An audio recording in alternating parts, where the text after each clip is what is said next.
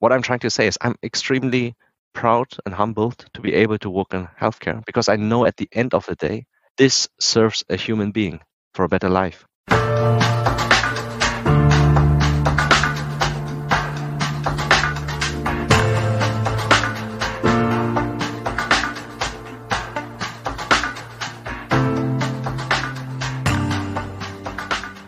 Welcome to a brand new episode of our podcast, Human and AI, Mind, Machines, and the Gradient Descent.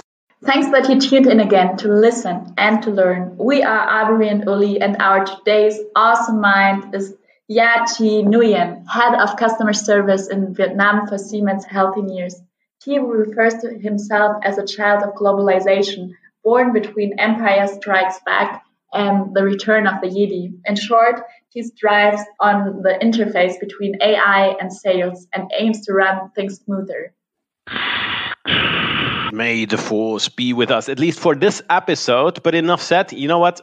Let's dive right into the views of Thi on AI. So Thi, welcome. How are you and where do we catch you today? Hi, thanks for having me. Well, you catch me today at home. It's a Friday evening here in Ho Chi Minh City, Vietnam. It's scorching hot, but it's hot pretty much every day. So let us get a quick check. So what would you choose? Either Luke Skywalker or Han Solo? Han Solo. Coffee or tea? Both. Coffee with tea. Coffee with tea. Cat or dog? Right now, dog.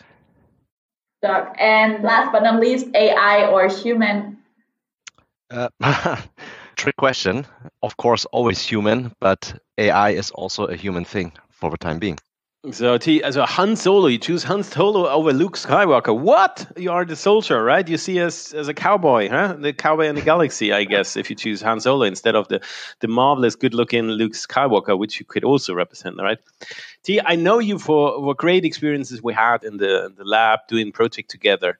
But, and also most recently as having some conversations also online, right? You had a great podcast, what it means embracing change, what it means actually, in times of COVID and being in quarantine, right? But maybe for the folks out there, can you describe who are you? What's your journey, which is also marvelous, right? And how you end up in a place like Siemens? Well, let's just talk a little bit about the child of globalization first and then how I ended up in Siemens. So I was born and raised in Berlin, Germany by Vietnamese parents. At that time, there were really no Vietnamese around, not many. Yeah, the only other Vietnamese in school I ever met was actually my older brother. Yeah. And I went to the US at age 16 and I did a year there and I just stayed there and I studied. So for me, I was really truly a child of globalization because after my studies, in the US, I started to work in Siemens. And I started in IT. After 6 years and 3 countries later, I worked in my first 6 countries in the UK, in Czech Republic, and then 3 years in Vietnam. So I moved from CIO to a CFO position, and then I did another tour in Spain, where I was 4 years. And when returning in 2014, I came back to Siemens in Germany in the headquarters, worked there in sales back office operations in global programs, being basically Mr. Offer to order, order to cash for Siemens Digital Industries. And since the last 2 months, I joined Siemens Healthineers, and I'm very proud to be able to be the head of customer service in Siemens Healthineers, Vietnam.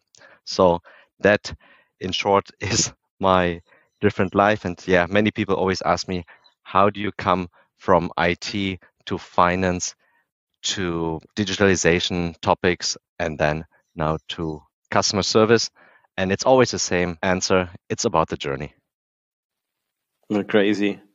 Yes, actually, that's the beauty somehow. Also, in working in a large corporation, right? It doesn't matter which one actually, but it's the beauty is having these distributions of different opportunities to embrace your own change, right? And say like, you know what, it's time for a new adventure, and maybe also in different countries, and you experience quite a lot, right?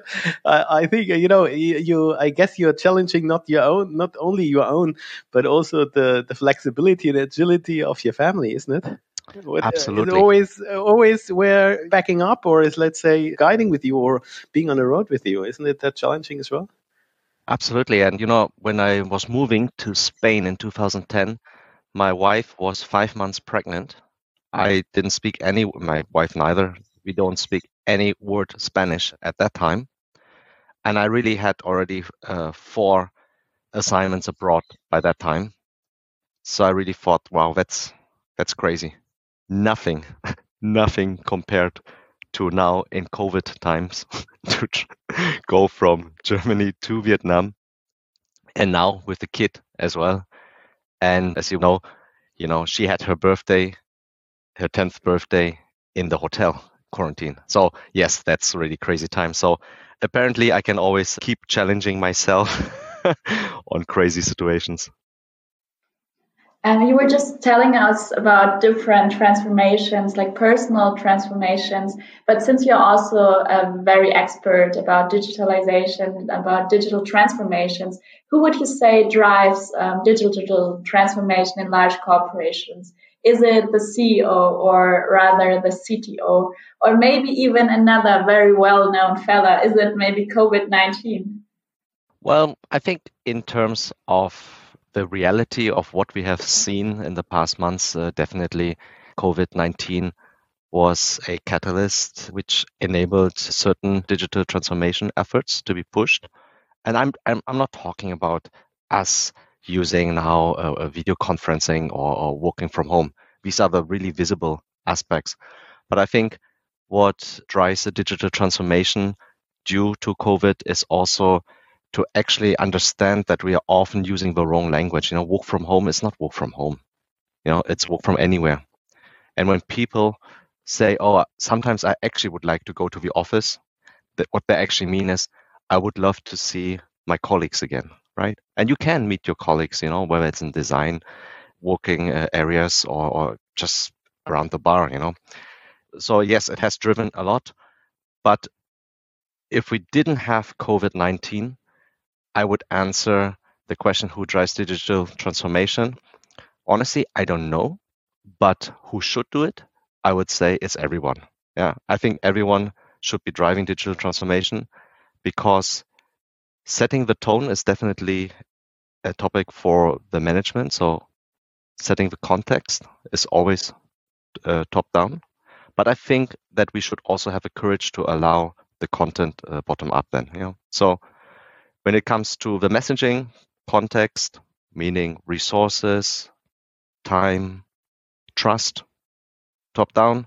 When it comes to content, bottom up, and then you will always get it much quicker, better quality with less resources, if you can keep it. Yeah, but if you do top down content, I've seen it, unfortunately, many times it doesn't work that well. Yeah.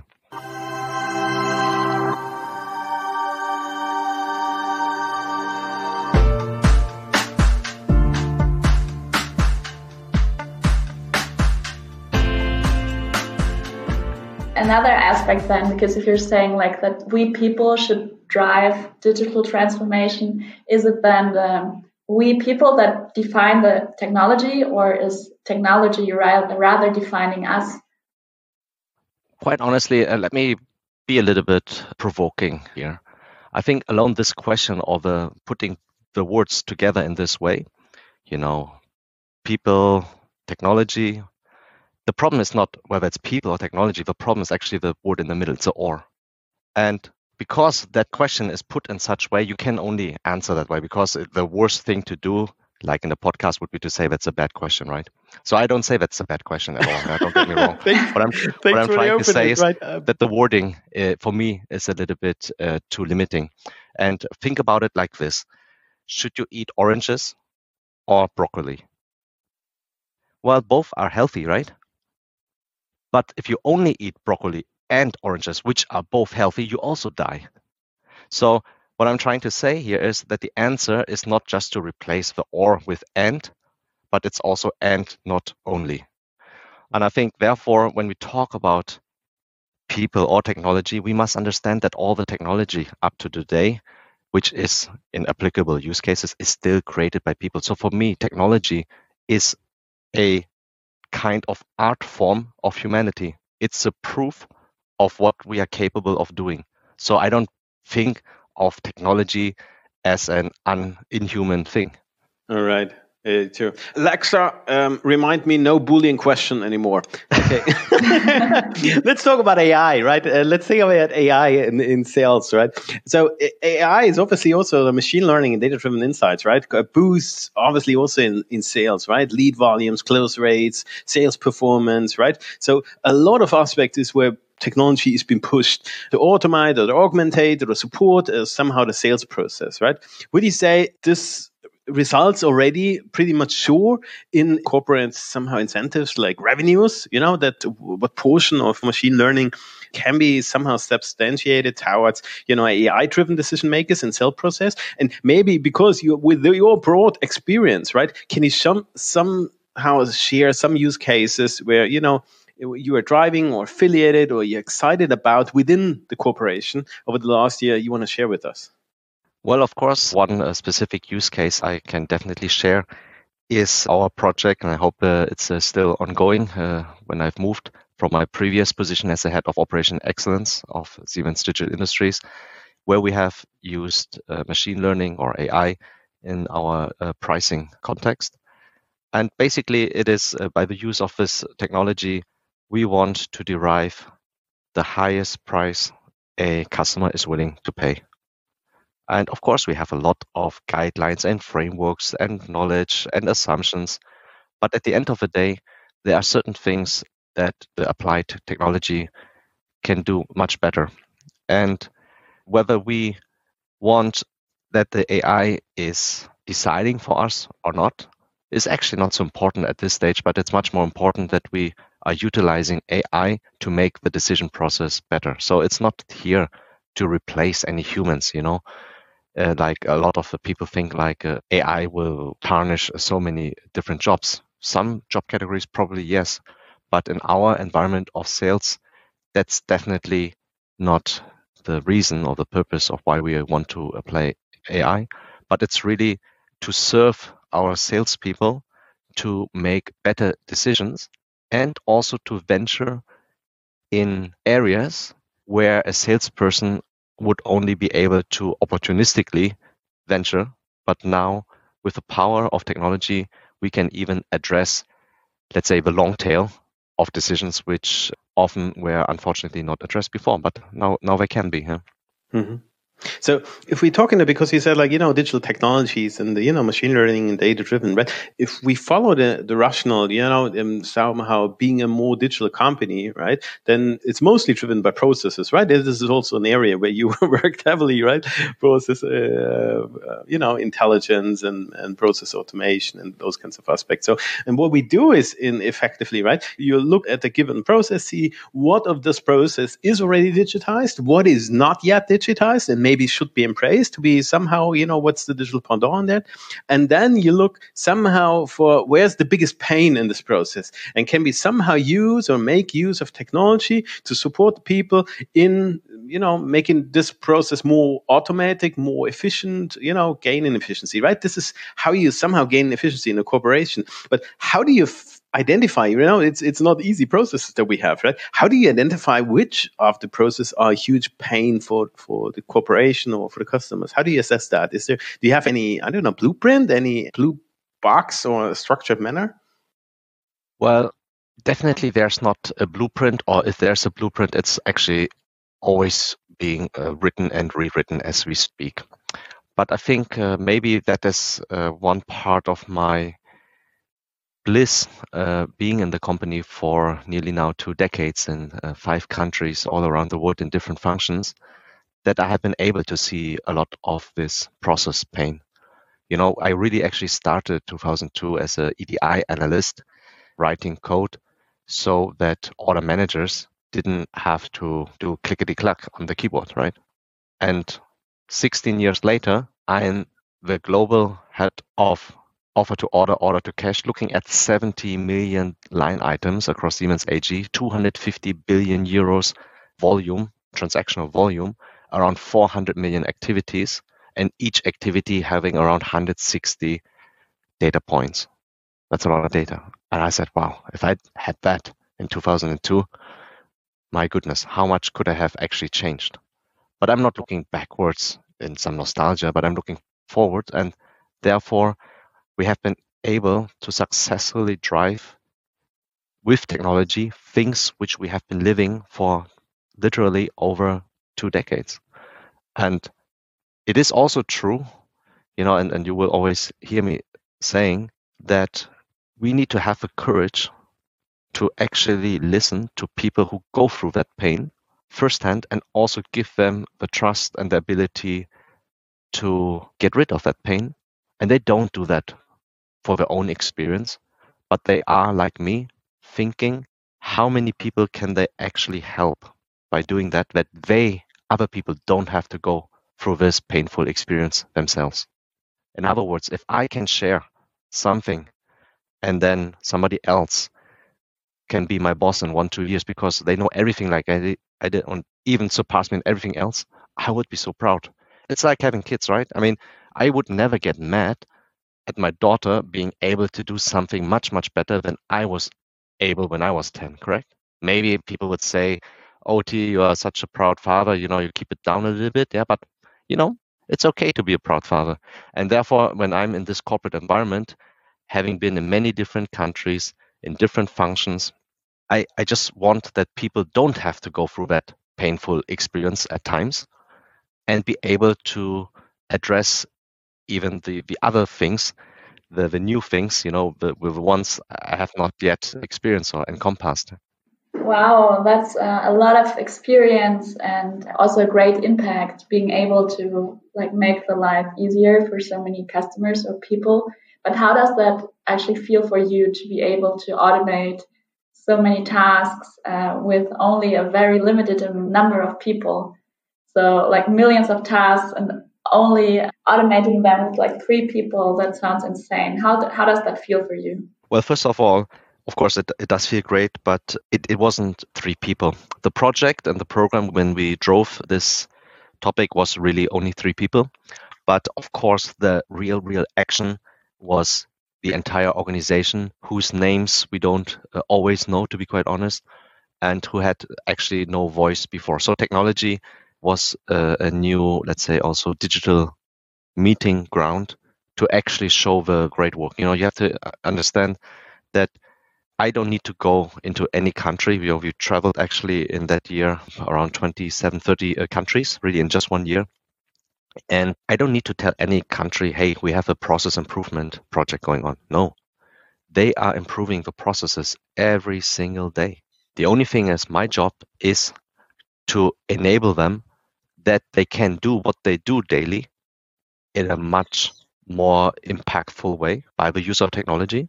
And the secret sauce, of course, is themselves, the people around it. So yes, it makes us very proud because we all know that we can't change the past of us having to do the clickety-clack part with the mouse and the keyboard.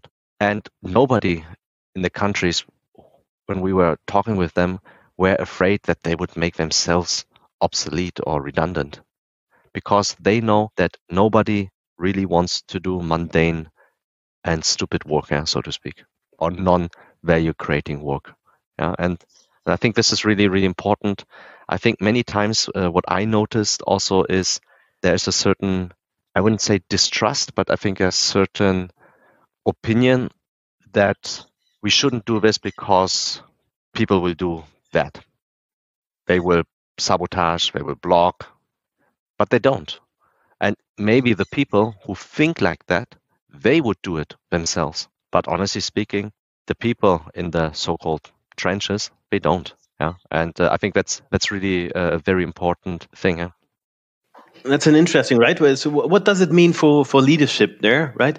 Speaking on leadership in the age of AI, right? What does it mean? How do you empower that, right? We are talking about the distributed organization, right? Lead country, not yet anymore, but, somehow, you have working colleagues anyway, not only, within COVID times, but, within, traditional international corporations too, right? Towards different countries, different size. Like you demand and you definitely need to buy in basically, and the intrinsic motivation of the colleagues, right? Shaping, as you said it out, right? In the beginning, right? It's the people and it's us all together, shifting and moving and inventing, reinventing and optimizing, right? What's your stake on leadership? What are the key essential building blocks leaders of tomorrow and today maybe already need to have in order to maneuver in the ship of bit of uncertainty as well? Well, first of all, if I can quote Simon Sinek, leadership is not about the position, at a certain level up in the hierarchy, but leadership is really about everyone can be a leader. And there's also this very famous video about a guy dancing crazily and then another person follows, and all of these things. And then in a minute at this festival, everyone is just dancing like crazy. And I think this is really that, yes, we think of leadership like, I don't know, Jeff Bezos or Steve Jobs. Let's take the example of Steve Jobs and Apple. But Steve Jobs would have not been so famous and so successful if he didn't have people like Steve Wozniak. So I think that actually the real leaders often are the first followers who have the courage to actually go along the otherwise crazy person, because this kind of leadership, this courage, makes the crazy person acceptable. And then later, everyone will say, I was crazy not to follow them. So therefore, for me, that is leadership, when you have the courage, the curiosity to learn. And if you boil it down, it's exactly what defines us as humans. This is what we have always been better than the machines, always are better and always will be better into all eternity when it comes to topics like empathy, curiosity, collaboration. Yeah, that's what defines us as humans. Yeah, and so leadership is nothing hard. And trust me, it's so easy to be like me, really. Everyone can be like me, easy.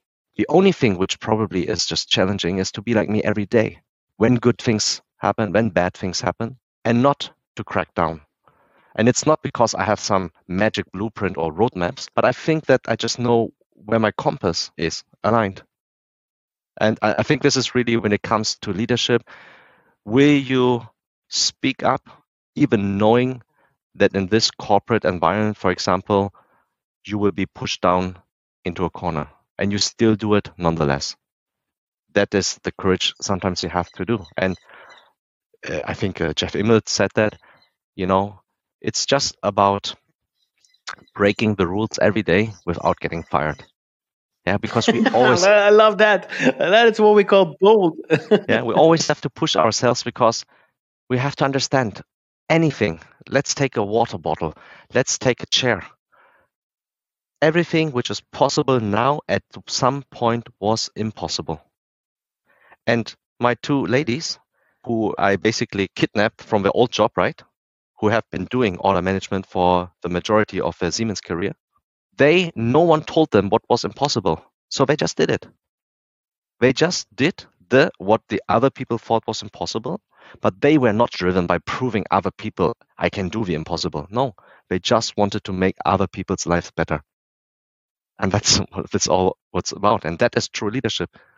Yeah. And I hope that we will have an organization that will also allow these people to develop, that they can also scale the past successes onto other people, and that we all share on it. Yeah, that's what I'm looking for.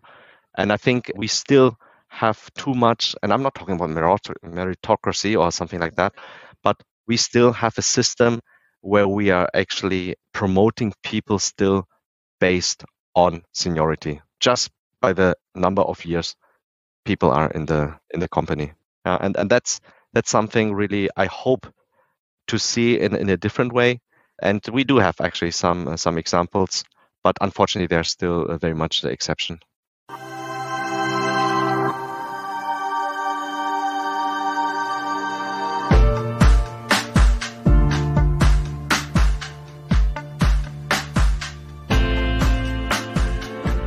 how can you bring by like a culture change like that in a company? Is it only leadership, or are there also other components or aspects that have to change for a company?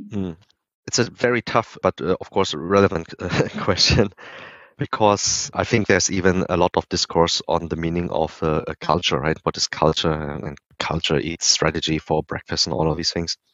But there's actually a concept of a so-called cultural web, where we say that, if you really want to make change that sticks, not just some temporary change, you have to really actually address 6 different areas, and they're called the myths, symbols, power structures, organizational structures, control systems, and routines and rituals.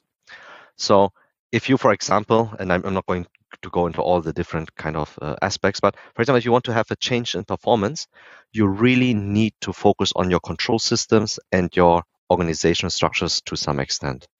And if you want to, for example, create a change in behavior, you really need to focus on your control systems, very much on your organizational structures, very much on your power structures, and a little bit on your routines and rituals, on your myths and your symbols. But if you really want to change culture, you have to do all of it, all what I mentioned just now. All of these 6 things must be addressed. You need to have the myths about these 3 renegade people traveling around the world creating some change. You need to have the symbols like that digital fit rate they created.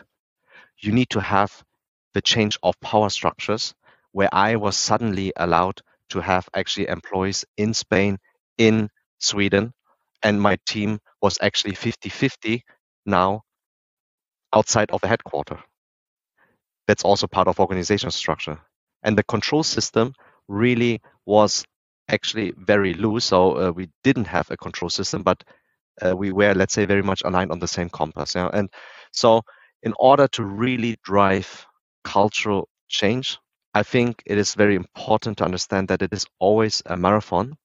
But on the other hand, I also want to say one thing which we always see, that we talk always about change management is very important, and in a project change management is important.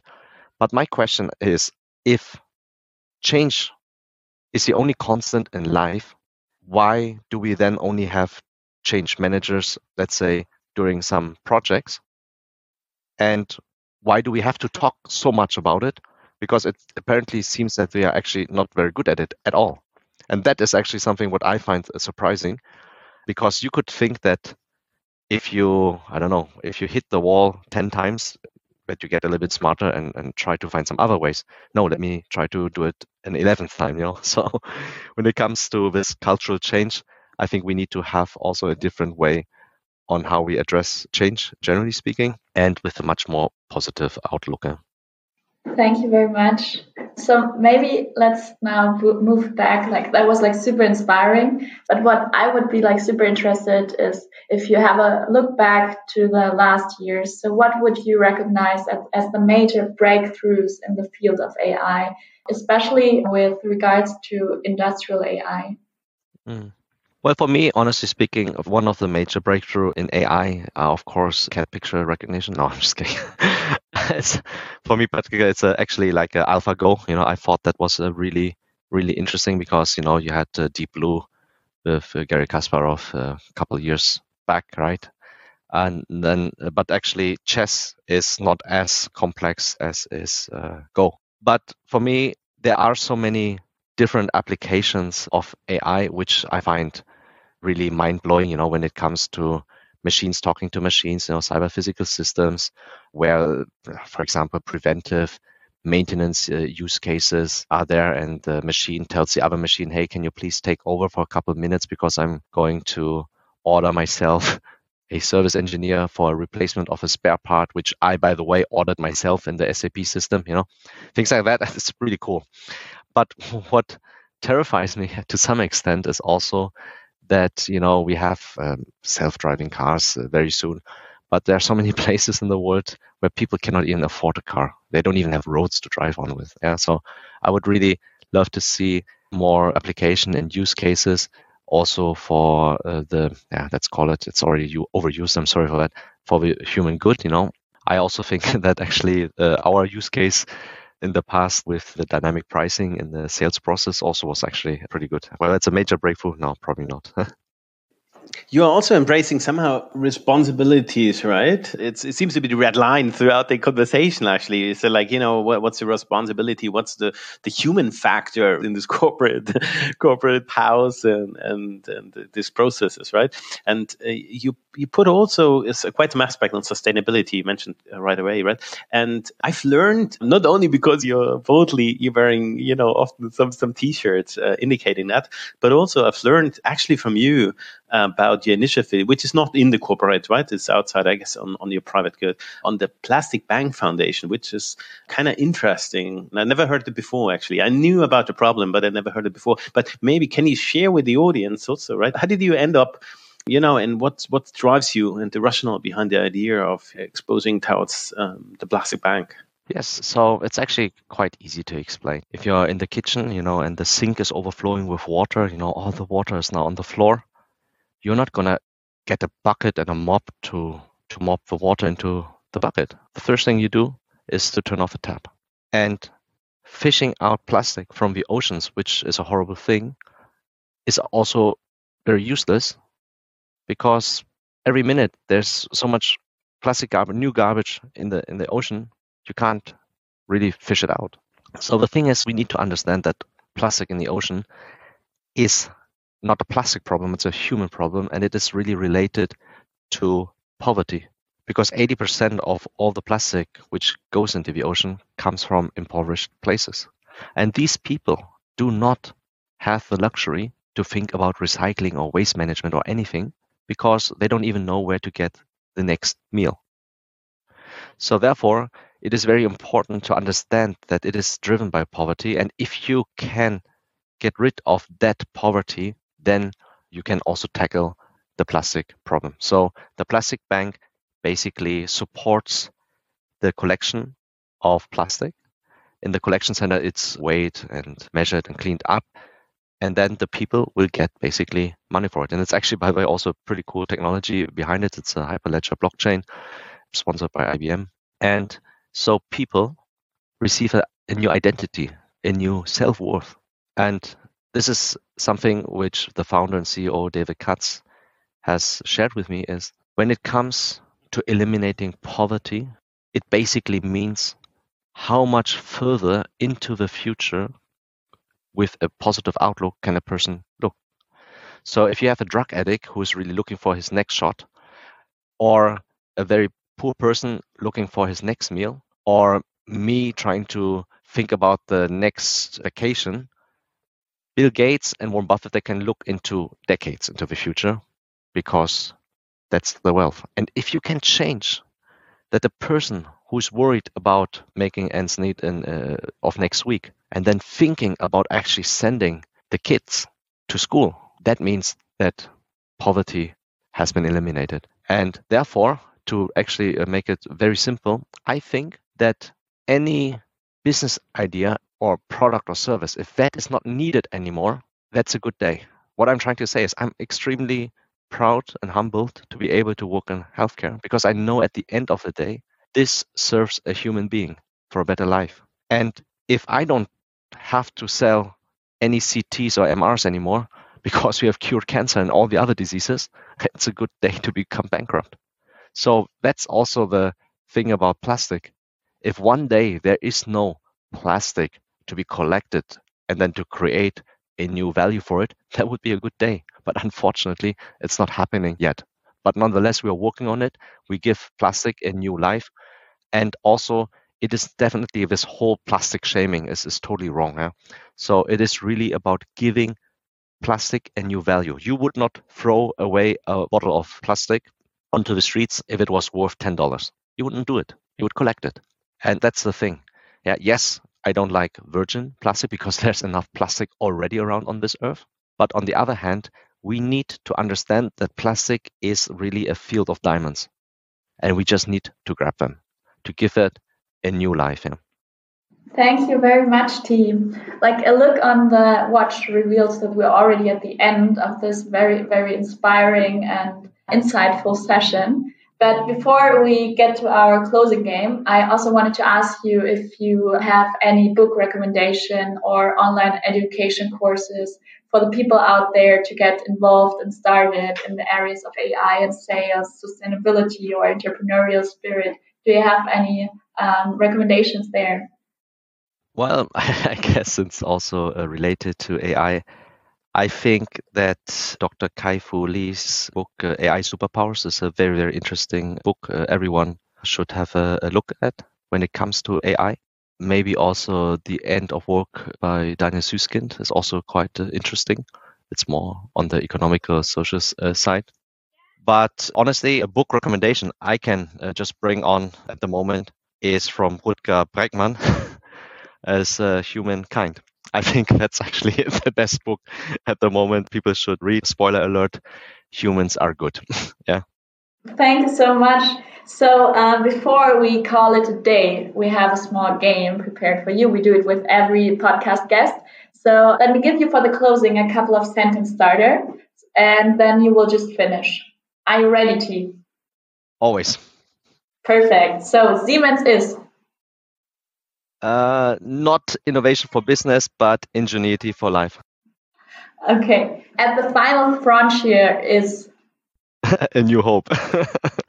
Sure. What else, right, T? What else? Love it. Innovation is? Innovation is important. Exclamation point. Right. I agree. My favorite quote is? My favorite quote. Lots of quotes. At the moment, the value of you is not what you know, but what you share, by Ginny Rometty. Lovely. And last but not least, my personal superpower is? Like Nick Fury, having no superpowers, but bringing the right superheroes together. Awesome. T, thanks so much, right? Not only, spending the time with us here, but being 100% you. I love it. And folks out there, stay tuned. There's so much to come. Stay bold, committed, and open-minded, and hear you at the next Siemens AI Lab podcast. Thanks, T.